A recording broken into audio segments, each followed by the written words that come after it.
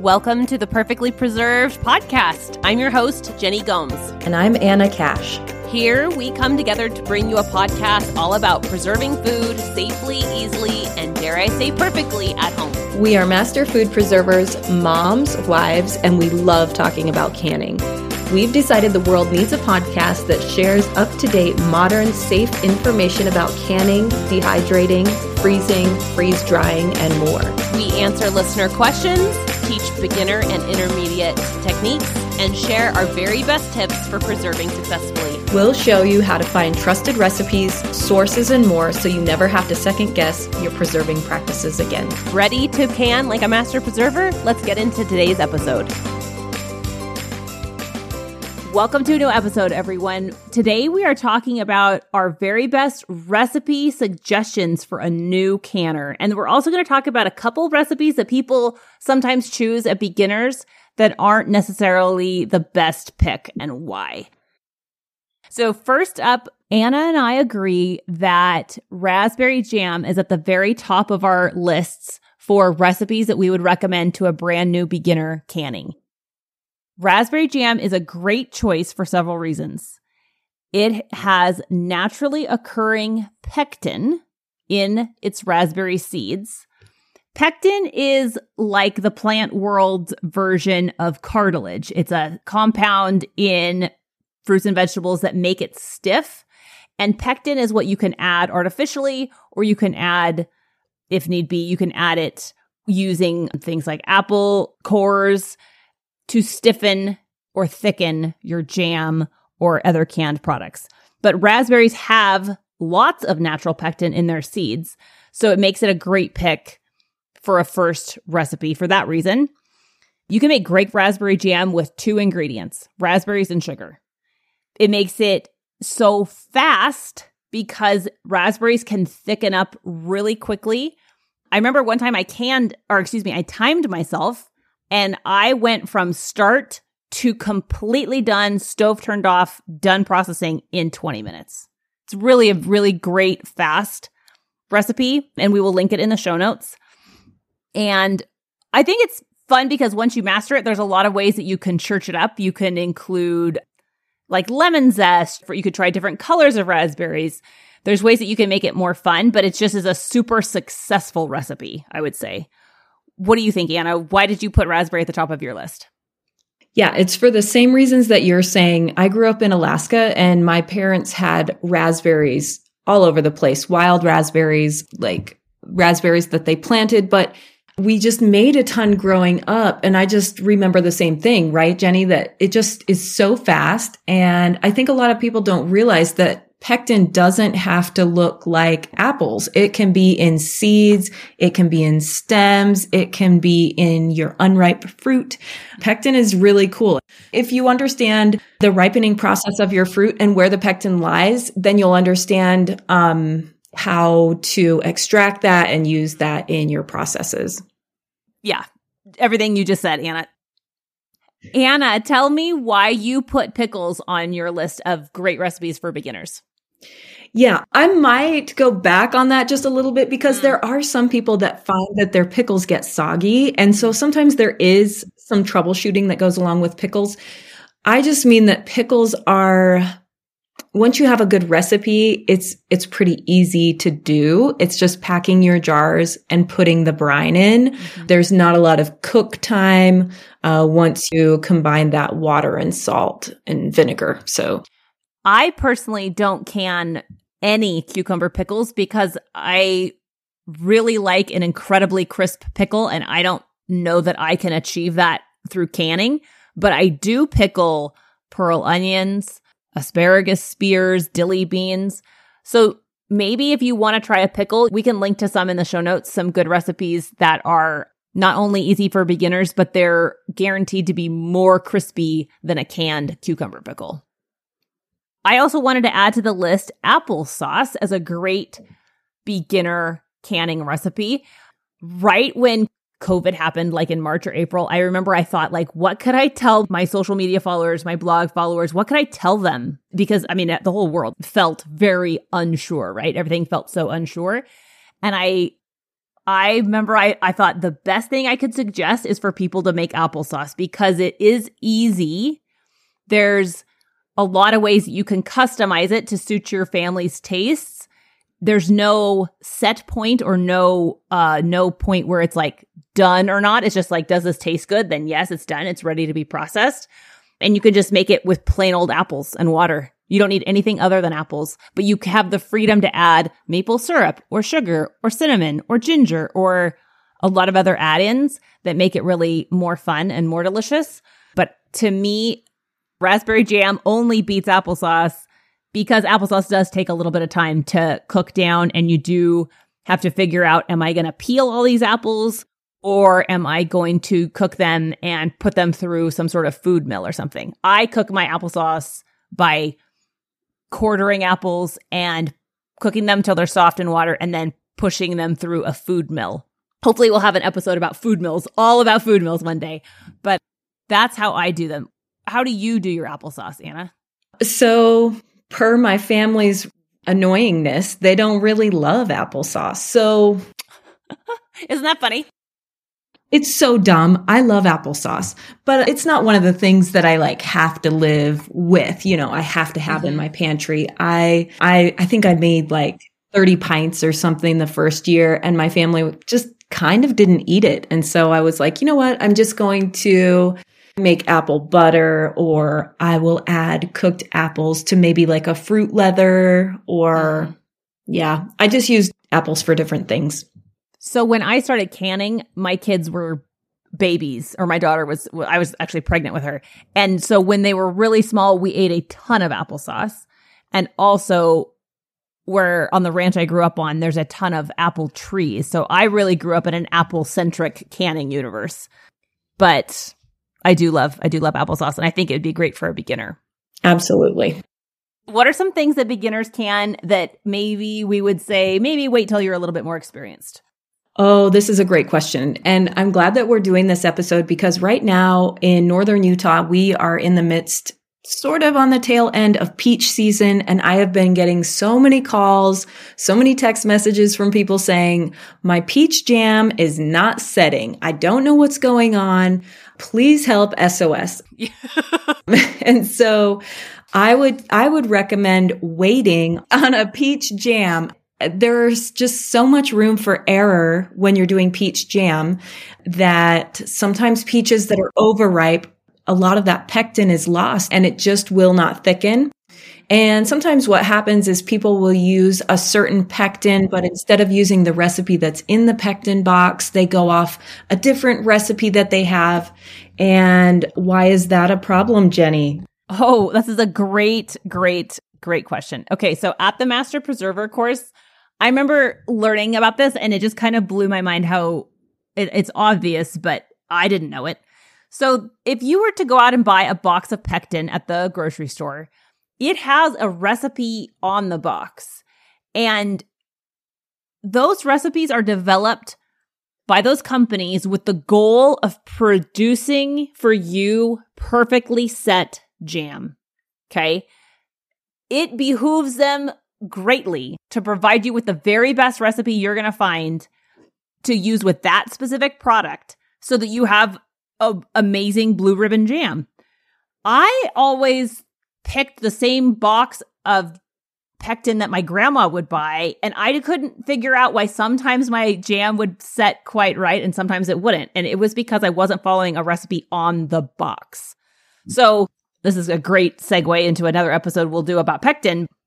By following the recipe that the company has spent a ton of time and money in testing and trying in test kitchens, you are going to have a perfectly set jam. So not every jam recipe calls for pectin, but just know it's kind of not a rookie move, but a lot of people will make this mistake. If you're going to use a store-bought pectin, you probably should use the recipe that's on the inside of the box. Yeah, that was kind of a revelation to me as well, is that pectin companies have different percentages of pectin and different strengths of pectin, and maybe they will add citric acid in their recipe because that also helps thicken a jam, and some don't. And anyway, there's just kind of a lot of leeway in what producers of commercial pectins will put in their box. And so I was finding that peach jam, people were having a really hard time setting that. I agree. I also live in a peach-centric place. We have a lot of peaches here. And I also think that something that is hard about canning peaches when you're a beginner is that you feel compelled to come home with this huge quantity of them. And most canning recipes will require you to peel them first, which actually takes kind of a lot of time. So you might start out really gung-ho, I'm going to can these peaches, and then you start peeling them, and then there's just so many of them. It's kind of, it can feel for a beginner like peaches are actually a high volume thing, just because it's natural to like go home with a whole flat of peaches if you went to a U-pick, right? And because they're just kind of tricky in terms of getting them to set if you can them into a jam. And I think we mentioned this in one other episode, but canning peach halves is also a little bit particular because of what problem, Anna? What happens with people canning peach halves? One of the things that can happen is fruit float. So fruit float happens when you are doing raw pack is what it's called. And that's where you don't heat up the peaches at all. And then you put them in your jar, add your simple syrup or hot fruit juice to the top. And after you're done preserving, it looks like you've only packed half the jar with peaches because they've all floated to the top. This isn't like necessarily a bad thing. Over time, those peaches will absorb some of that simple syrup and they will, fall in the jar. But I mean, that's after maybe 6 to 8 months or something. Mm-hmm. And then also what Jenny was talking about is siphoning. And that happens when there's a drastic change in temperature between raw packing your peaches, putting them in your boiling water bath or your steam canner, and then taking them out. And then some of that liquid can come out and cause issues. And now a quick word about our courses. Want to learn more about canning? Check out our video courses. Anna's beginner and advanced canning courses are available at smarthomecanning.com. And Jenny teaches super fast steam canning at startcanning.com. Use the code POD25, that's POD25, to get 25% off those courses today. In thinking about peaches and the fruit float, I feel like that is a thing that causes great panic in the new canner because it doesn't look quite right. They know something is a little bit amiss, but they don't know if it's dangerous. They don't know what their mistake was. You just picked something that's kind of hard to can. Not hard, but it just isn't as a home run, super easy success the way raspberry jam or applesauce would be. Yeah. Another one that I thought I would mention that isn't super easy that people sometimes can their first season is salsa. It's not that canning salsa is particularly hard necessarily, but a good salsa recipe has a ton of ingredients. So preparing a large amount of tomatoes and chopping all the jalapenos and the onions and all those ingredients, that just kind of adds to the labor time, which eventually be fatiguing. And then we mentioned in our episode about acid and canning that all tomato-based recipes that are modern and tested to be safe should call for the addition of an acidifying ingredient. And if you were brand new to canning and you didn't have a trusted friend guiding you along the way, you may not know to look at an acid ingredient added to a canning recipe. You may not know, like, oh, wait a minute, this recipe for my grandma, it doesn't have any citric acid, it doesn't have any lemon juice or lime juice or vinegar. So I think it would be one that you would wait until you have a friend that you could trust to can with you or to give you a few tips. There's just lots of ingredients to cut up. I personally, like if I'm in a can salsa or something like that, that's like a guaranteed I want to invite a friend over so we can chit chat and then the work just goes by a lot faster. I agree. Sometimes if I'm getting tired toward the end of the season, I will throw my tomatoes in a gallon bag in the freezer. And then I do it in the winter when I have a little bit more stamina and not so burned out. And also I would say too, one of the things that makes salsa a little bit tricky besides finding a good recipe is that sometimes when you're making salsa, you haven't tried it before and I would just recommend making a really small batch first to taste test it. That's what I did this year. I have a tried and true salsa recipe that I absolutely love, but I've been making the same salsa for 10 years and I'm just kind of like, I want to try something new. So I looked in the ball book and there's a recipe in there called jalapeno salsa.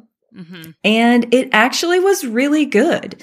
But first I made a small batch because I don't want to end up with 30 pints of it in my pantry if it's not good.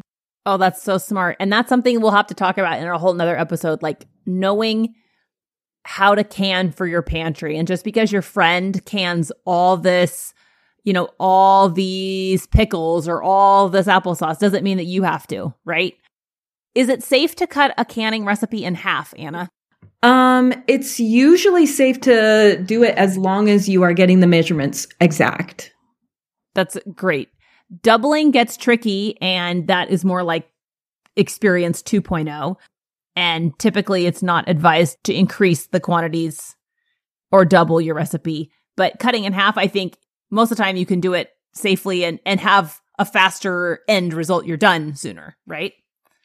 Yeah. Yeah. And I think where you get into trouble with doubling your recipe is going to be in your jams, right? We talked about that in one of our previous episodes, doubling, tripling your jams, and then the cook time doubles and triples, and then, the flavor is compromised at the end. So I never recommend doubling your jams if you can help it, but I've definitely doubled up on maybe my simple syrup batch if I'm doing a lot of peaches or pears. I just did pears last night and it's awesome, but also a very sticky mess.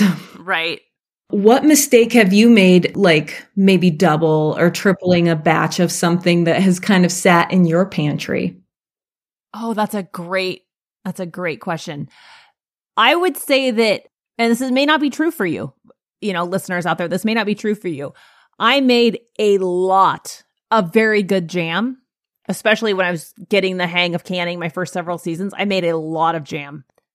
And it's weird because you have all this emotion tied up in all this work that you did, and you want your family to love the thing you canned, and you have this notion in your mind of how this is going to play out, right?